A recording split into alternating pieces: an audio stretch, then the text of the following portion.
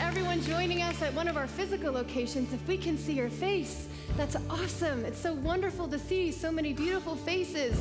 And to everybody joining us online, just thankful to God for technology that allows us still to gather as the body of Christ. The gospel will prevail. The gates of hell will not prevail against the church. And so just so pumped to be in the house today. And as Pastor said, my name's Beth, and my husband and I have been on staff for 10 years this year. It's hard to believe. A lot's happened in a decade, and yet it's flown by. And it's just been the honor of our lives to serve in this house of God under Pastor Daniel and Pastor Tammy's leadership. Can we honor them, church? Can we give it up for our pastor? Pastor Daniel and Pastor Tammy, we love you. We are so grateful for you, for your life, your love, your leadership, your sacrifices. Thank you for your yes. Thank you for your yes when it's hard. Thank you for your yes when it's rewarding. You have changed not just the lives in this body, but lives literally around the world, and very personally, my own life, the life of my husband and my family. We're just so very grateful for you. And a very special shout out to Pastor Daniel today, because it's his birthday, people. It's Pastor's birthday today. So happy 29th birthday, Pastor. We hope you eat not just a piece of cake today, we hope you eat the whole cake today. Eat the whole cake, you deserve it. So why don't we pray together before we jump into the word. God, we love you. Thank you for the power of your Spirit. Thank you for meeting with us this morning. Thank you for your word, God, that does not return void. Your word that separates bone from marrow, God. Do surgery on our hearts today. Reveal to us what needs to be revealed, God, that you can transform us from the inside out. And may we leave today, God, more equipped, more ready, more able, more willing to live out the call you have placed on our life for your glory. And it's in your name that we pray. Amen. Amen. Well, you can go ahead and have a seat. So we are in this series called Summer Revival. And if you missed a single week, you've got to go back and get that content. It's been an incredibly helpful series. And what we've been looking at is what God is reviving in the middle of the difficulties that we are facing. And man, this season has been layered with difficulty. What is up 2020? It's been unique to all of us, but universal at the same time. Some of the struggles that we face, but God is absolutely working. He is working. And how many of you know that for God to revive something in the middle of difficulty, something's got to die? For God to revive something in us, something has to die. And I want to bring you a message this morning called, Let It Die. Let it die. One of the things that I love about Jesus is that he's completely fascinating. If you study the Gospels, you'll find Jesus is fascinating theologically. He's fascinating philosophically. Even if you don't believe he's the Son of God, he's a fascinating character study. Jesus is fascinating in leadership because he never says or does what you think Jesus is going to say or do. He's always taking our assumptions and turning them inside out and flipping our perceptions on their head. Jesus says crazy things. Jesus says things like, if you want to be the greatest, then you've got to become the servant of everybody. That's pretty counterintuitive to the world that we're born into in this Western individualized society where we think if we want to reach the top, we've got to throw everybody under the bus and climb all over each other to get there. Bigger, better, faster, stronger, right? And Jesus is like, no. You've got to be better, faster, stronger at serving the people at the bottom. Jesus says things like the last shall be first and the first shall be last. So what are you saying, Jesus? When all this shakes out, you're just going to reverse the order anyway? Yeah, that's what the kingdom of God looks like. Jesus says if you want to save your life, you've got to lose it.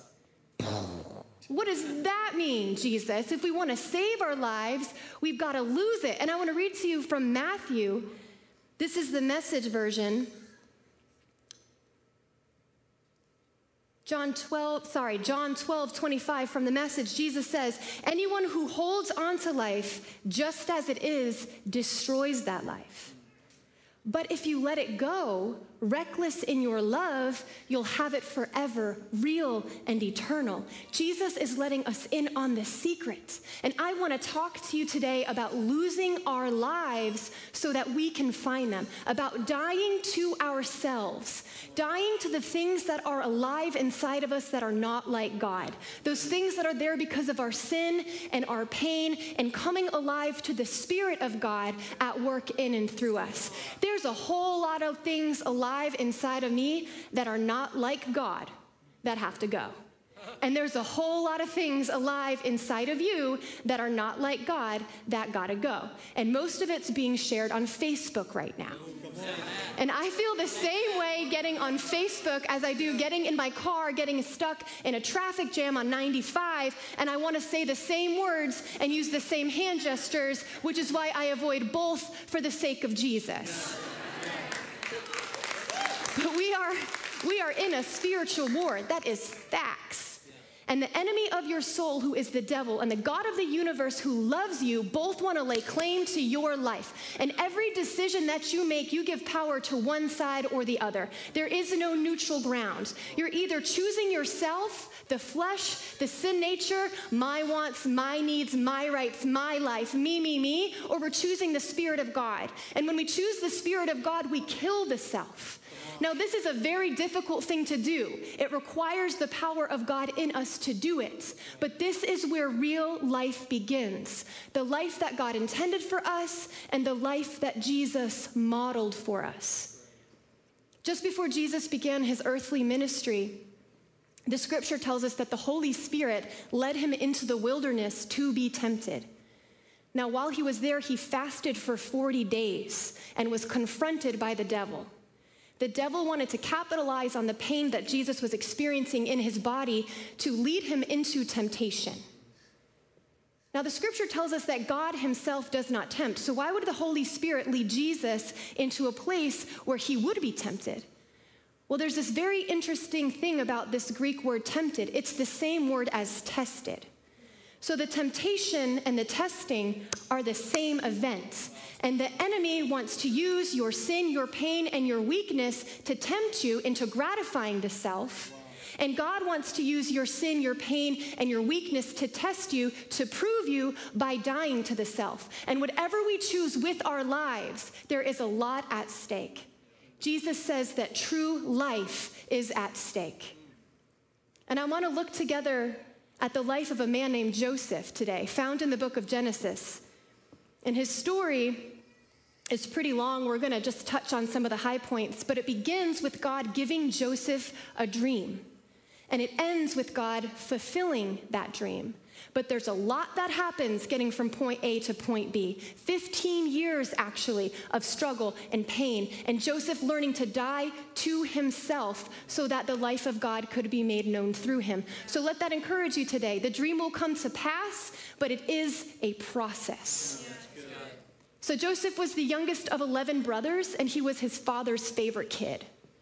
Now, for all the parents in the room who have a favorite kid, you usually probably talk about that covertly, right? When your other kids aren't around, like, that's my favorite, that one right there. Not Joseph's dad. Joseph's dad was proud of his pride. He even made Joseph a very fancy coat that Joseph paraded around his brothers. And the scripture says that Joseph's brothers were so jealous of him that they hated him. So not only was Joseph the favorite with a fancy coat, Joseph also had this special gift from God where God spoke to him in dreams and he was able to interpret dreams. So he has these dreams and he gathers his brothers and his father around and he says, look guys, my dreams indicate that one day, all y'all, you're gonna bow down to me. You can imagine how that landed. Not so great. Chapter 39, verse 19, this is his brothers talking. They say, here comes that dreamer, they said to each other. Come now, let's kill him and throw him into one of these cisterns and say that a ferocious animal devoured him. Then we'll see what comes of his dreams. Then we'll see what comes of his dreams. You know, God, the devil's not just after you. He's after the seed that God has planted inside of you. The enemy's after your potential. So Joseph's brothers, they threw him in this pit and they decided that, you know what, we're not going to kill this guy. It's more financially lucrative if we sell him into slavery. So they made a little bit of cash selling their brother into slavery. Can you imagine thrown into a pit by your own brothers and sold? We're going to call that pit the pit of rejection. The pit of rejection, and that's not a fun place to be, is it? I can't imagine what Joseph was experiencing in that place, having been betrayed by his own flesh and blood to that level. But in some shape or form, every single one of us has been inside of that pit. And it's isolating, and it's painful, and it's scary when the people that you love are not for you. Maybe some of you remember, like me, the first time that you were turned down by a boy or girl that you had a crush on. Which happened to me a lot in life. And I was in love with the same boy from kindergarten through 4th grade. His name was Derek. Hey, Derek. And he was in love with my best friend, Jennifer. And every time we played this game in class, a game called 7-Up, y'all don't know nothing about this game. He'd pick her, he'd push her thumb down. You know what I'm talking about? Yeah. Well, he never picked me. And you know what? I'm okay now. I'm okay now. I've moved on. I love you, babe. I'm okay now. But as small as some of it is, rejection is very difficult to forget, let alone those more tragic examples of like he walked out on you, or she was unfaithful, or maybe you've been judged or excluded because of the color of your skin or your gender. And I can't think of a single moment when we experience pain that we're not tempted to react out of our flesh, out of our sin nature. Maybe you've heard the saying that hurt people hurt people. You want to know what tends to rise up inside of us in the face of rejection? It's usually one of two things, two sides of the same coin, really. Pride or insecurity. And when we choose pride, we puff ourselves up over the wound that we've experienced, right? As a defense mechanism, we make ourselves bigger than everybody else to avoid the wound. Or we choose insecurity, where we think too little of ourselves. And we get stuck in a victim mindset. And when we choose these things, we act out of these things. And that has ramifications on our life, on our relationships, and what God wants to do through us. I was listening to a trauma therapist on a podcast recently, and she was talking about the difference between clean pain and dirty pain. Clean pain, she described as the pain caused by an event or an incident, such as my brothers threw me in a pit and tried to sell me into slavery. Ouch, right? Or maybe my best friend stabbed me in the back and she betrayed me and that really hurt. Dirty pain is the pain that we cause ourselves by the way that we think about that pain. That negative, toxic, internal dialogue running around in our head. So if we choose insecurity, my best friend stabbed me in the back becomes, I'm stupid for trusting her, right? I can't trust anybody. Maybe nobody's gonna love me the way that I love them. Or if we choose pride, that dirty pain becomes, well, you know what? I was always too good for her, and she's nothing to me. And I don't need anybody anyway. And pride and insecurity are born through the lies that we choose to believe about our pain. And the flesh wants us to put up walls between us and people when God wants us to put up walls between us and lies. Between us and lies. Because pride and insecurity are self-protective. And when we choose to believe lies about our pain, we become overly self-protective. We begin seeing through the lens of pride and insecurity and projecting that onto other people. And we begin to see and assume things that are not actually there, and it hurts our ability to love and be loved, because love is not self-protective. Love is self-sacrificing. Love will cause you pain. Love put Jesus on a cross. Love will cost you something. Love hurts. Love hurts. There's a song about that. Love hurts. And there's this very beautiful but painful example of this in the scriptures, in this exchange between Jesus and Peter. And Jesus is at one of his lowest moments. He's just been arrested. He's being beaten. He's on his way to crucifixion. And one of his closest disciples, one of his best friends, Peter, denies even knowing Jesus 3 times. So not only did Jesus hear him do it, Jesus predicted he would do it, and Peter assured him that he wouldn't. And so in this moment, Jesus and Peter lock eyes. And you know what the flesh would have done? You're probably thinking it right now because I'm thinking it. The flesh would have said, you know what? Forget you, bro. You're dead to me. You know what Jesus did? After his resurrection, he went and he found Peter. He pursued Peter. He went after Peter. He restored Peter. And what was dead in Peter came back to life. On Peter, Jesus built the church. And Jesus models this for us over and over and over with his life, what it looks like to die to the self so that others can live. And how many of us are avoiding simple, just difficult conversations because of insecurity and pride, and we're avoiding the very thing that's going to bring healing to us and other people. If we want to die to the fruit of rejection in our life, if we want to die to the flesh in the face of insecurity and pride, we have got to die to the lies that the enemy has sold us, and we have got to take hold of the truth of what God says about us. I am a child of God. I am a friend of Jesus. I am forgiven. I am justified. I am the head and not the tail. If God is for me, then who can be against me? God has plans to prosper me, not to harm me, to give me a hope and a future. I do not have a spirit of fear, but of power and love and a sound mind. And I guarantee you, every single second in that pit and every single minute that Joseph worked as a slave, he clung to the truth of God about him. He clung to the dream that God spoke over his life. He clung to the promises of God. And in doing so, he was able to kill pride and insecurity. The scripture tells us that Joseph excelled as a slave because the hand of God was on him. And he was sold to an Egyptian official named Potiphar, who saw that the hand of God was on him, so he put him in charge of all of his affairs. Then this really awkward Jerry Springer thing happens where Potiphar's wife has her eyes on Joseph, has a little thing for Joseph, wants to begin a relationship with Joseph, and he repeatedly refuses her. Well, this makes her so angry, she does him real dirty, and she tells her husband, Potiphar, that Joseph attempted to abuse her.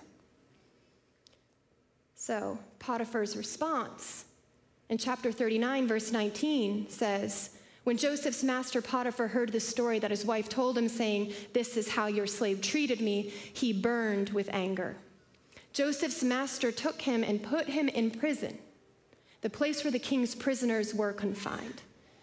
Not only did Joseph not commit the crime that he was punished for, Joseph refused to commit the crime that he was punished for. We're going to call that the prison of injustice. The prison of injustice. Maybe you've been falsely accused of something that you have not done. Maybe you've taken the flak for somebody else. Maybe you were the oldest sibling and your mom had a golden brother or sister who got away with murder and you took the flak for everything that they did. Maybe you have to live with the very, very painful reality that somebody who hurt you, stole something from you, violated you, got away with it. God hates injustice. God hates injustice. It causes him to burn with righteous anger. Isaiah 61:8 says this, "For I, the Lord, love justice. I hate robbery and wrongdoing." Injustice should cause us to burn with righteous anger. When we see evil being committed, when we see people being mistreated and abused, that should cause us to feel angry. Systemic racial injustice should cause us to feel angry. Watching evil prevail in the world, that should cause us to feel angry. It's a holy emotion. It's not something we're supposed to pray away. It's something we're supposed to keep holy before God, but it's something we're supposed to activate to bring about justice. Isaiah says this in 1:17 says, "Learn to do good. Seek justice, rebuke the oppressor, defend the fatherless, plead for the widow." In the face of injustice, God wants us to pursue justice because justice is rooted in redemption, in restoration, in making a wrong thing right. But here's the bait. In the face of injustice, our flesh wants us to pursue revenge. making wrong more wrong. Revenge wants an eye for an eye, and a hand, and an arm, and a leg, and the house, and the car, and the boat, and the cat, and the dog, and the kids, and all the money. Every single one of us has wanted to take matters into our own hands in one form or another. Every single one of us has wanted to take to social media and out the ex for cheating, or rage quit your job, light a match, throw it over your shoulder.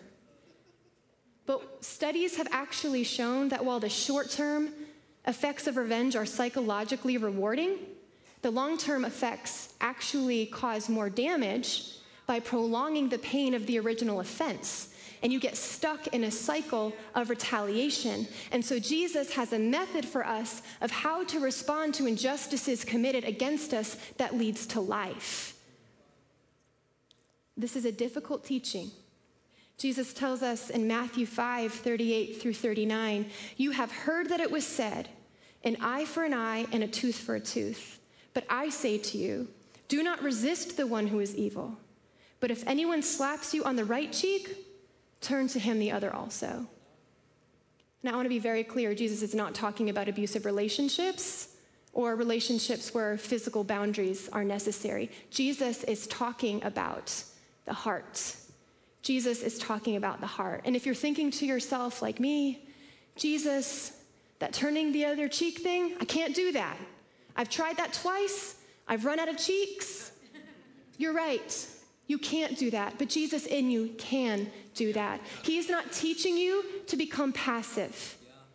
He's not teaching you to minimize the injustices committed against you. He's teaching us to become otherworldly in our love, a love that is not like the rest of the world, a love that defines us and sets us apart.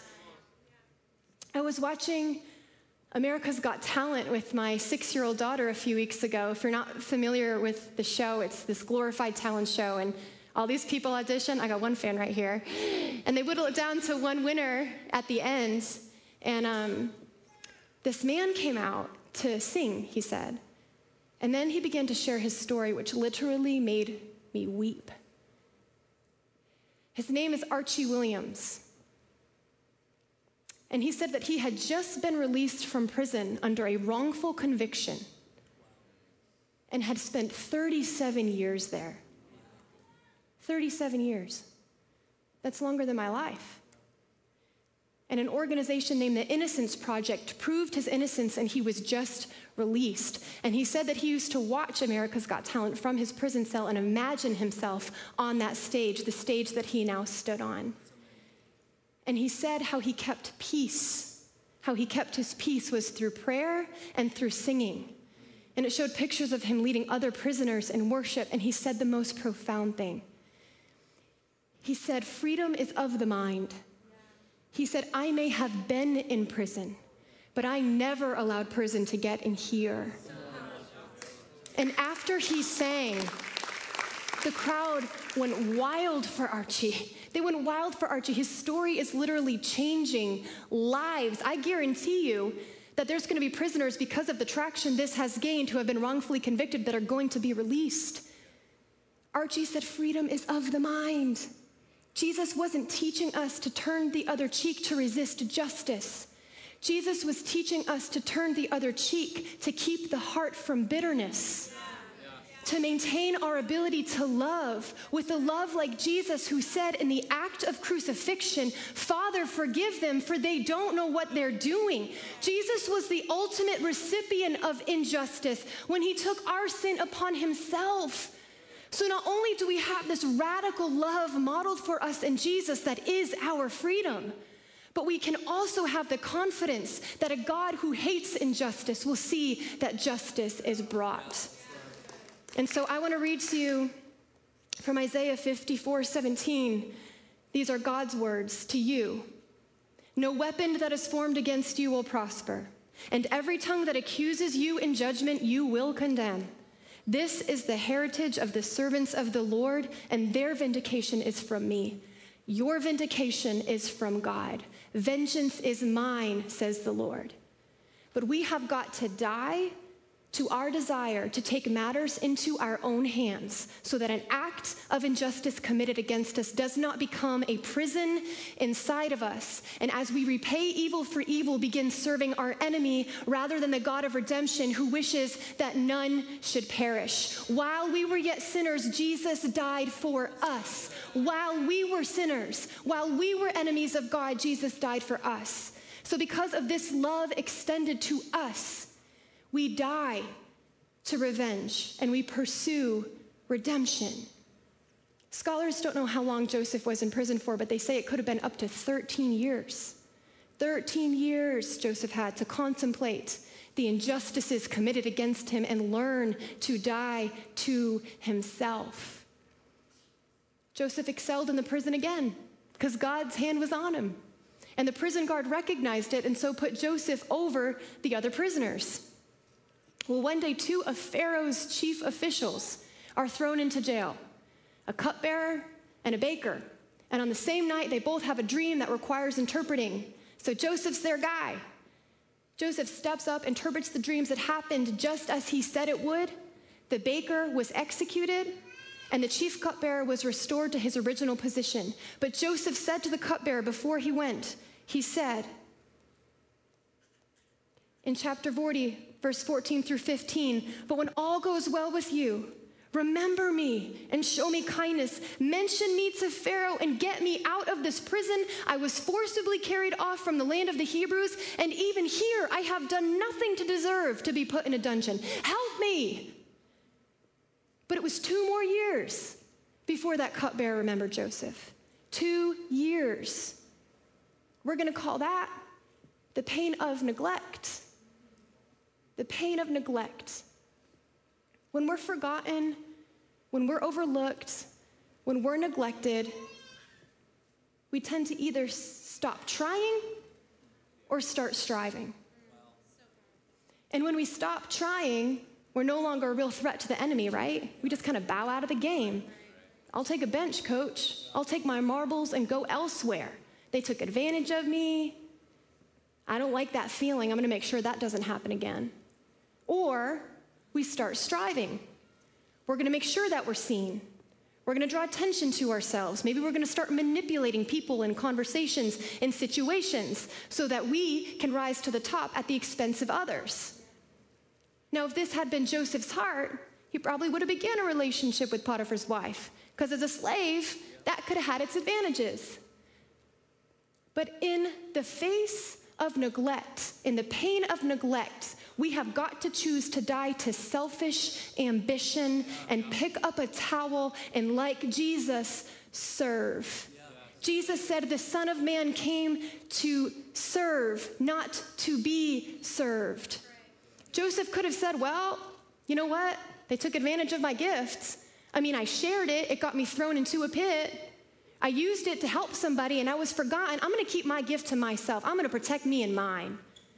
But Joseph understood that his gift was from God and that his gift was for God, which is why Joseph continued to serve as a slave. He continued to serve in Potiphar's house. He continued to serve in the prison. He continued to serve Pharaoh's officials because Joseph understood that ultimately he was serving God. I heard it said one time that Jesus did not fulfill his potential in the earth. God did not fulfill his potential in human form in the earth. Jesus fulfilled his purpose.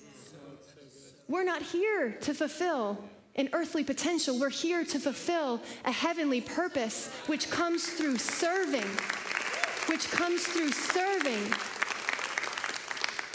Joseph was remembered 2 years later by the cupbearer because Pharaoh had a dream that needed interpreting. So Joseph was brought before Pharaoh and he says, all right, this is what's going to happen. 7 years, you're going to have plenty.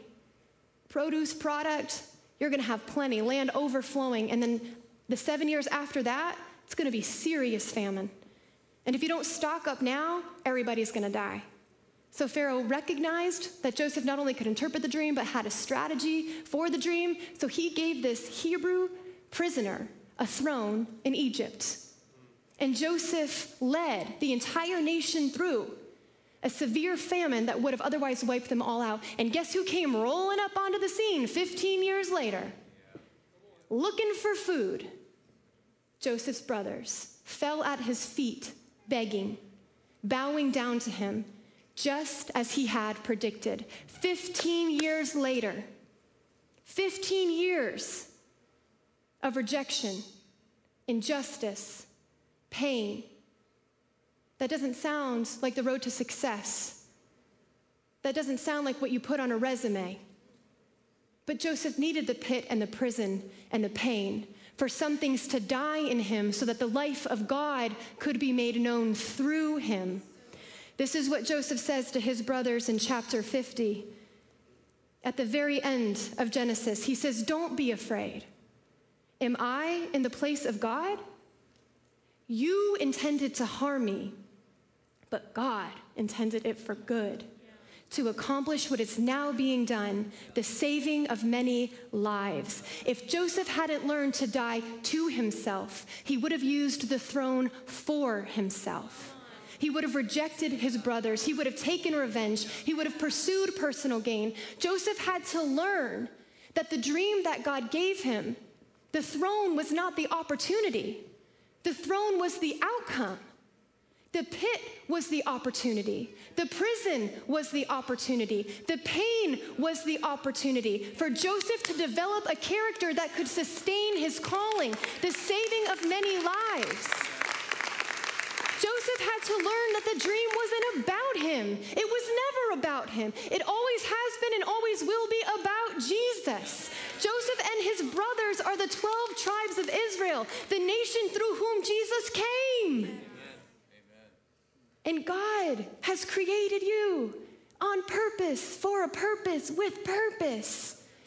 And he has placed a dream inside each one of us. A dream inside each one of us. And maybe you've started to wake into that. Maybe you haven't. Maybe some of you have pursued your dream, but because of the obstacles you faced, you feel like the dream is dead. And I just want to encourage you this morning. Maybe it's time to begin seeing the obstacle as the opportunity. Maybe you can begin asking yourself in this moment, God, I don't like this pit. I don't like this place that I'm in. It's isolating down here. I'm insecure. But God, what in me needs to die while I'm here? What in me needs to die so that a confidence in you can be born? God, the injustice committed against me. I know it's not your heart for me, God. This hurts. I can't believe they got away with murder and I am angry. But while I'm here, God, while I'm here, what in me needs to die so that a heart of redemption can be born in me? God, this neglect, this hurts. I've been overlooked, and I've been overlooked, and I've been overlooked, and I've been overlooked, and do you even see me? But God, while I'm here, what in me needs to die so that a spirit of servanthood can be born in me? Jesus experienced rejection, injustice, pain. Why would Jesus come off a throne in heaven and enter this mess? For the same reason that God put a dream in Joseph's heart and elevated him to a throne, to save, to save. It's the same reason he put a dream in your heart, to save. Don't underestimate what God would do through you in this present famine, in this world, in this nation, in our communities, in your neighborhood, what God would do through you if you would allow the thing to die in you that God is trying to get you to release. And for those of you who are in this building this morning or one of our other campuses or under the sound of my voice online, and your heart is stirring a little bit this morning, but maybe you don't quite know what I'm talking about, dying to yourself and Jesus, and maybe you don't have a relationship with God. I want to give you the opportunity to begin that relationship right now. And it is the best decision that you're ever going to make, is to begin a relationship with the one who made you, who loves you, the most satisfying, deepest relationship you will ever have that leads to true, everlasting life. And it's super simple. It's super simple. The Bible tells us that all of us need a Savior, because all of us have sin in our lives, things that are not like God. And that Savior has a name. His name is Jesus. And God became flesh, died on a cross, rose again 3 days later for our sins, for us. And the Bible tells us that all we have to do is believe in our heart and confess with our mouth that He is Lord, that He is who He says He is, and we will be saved.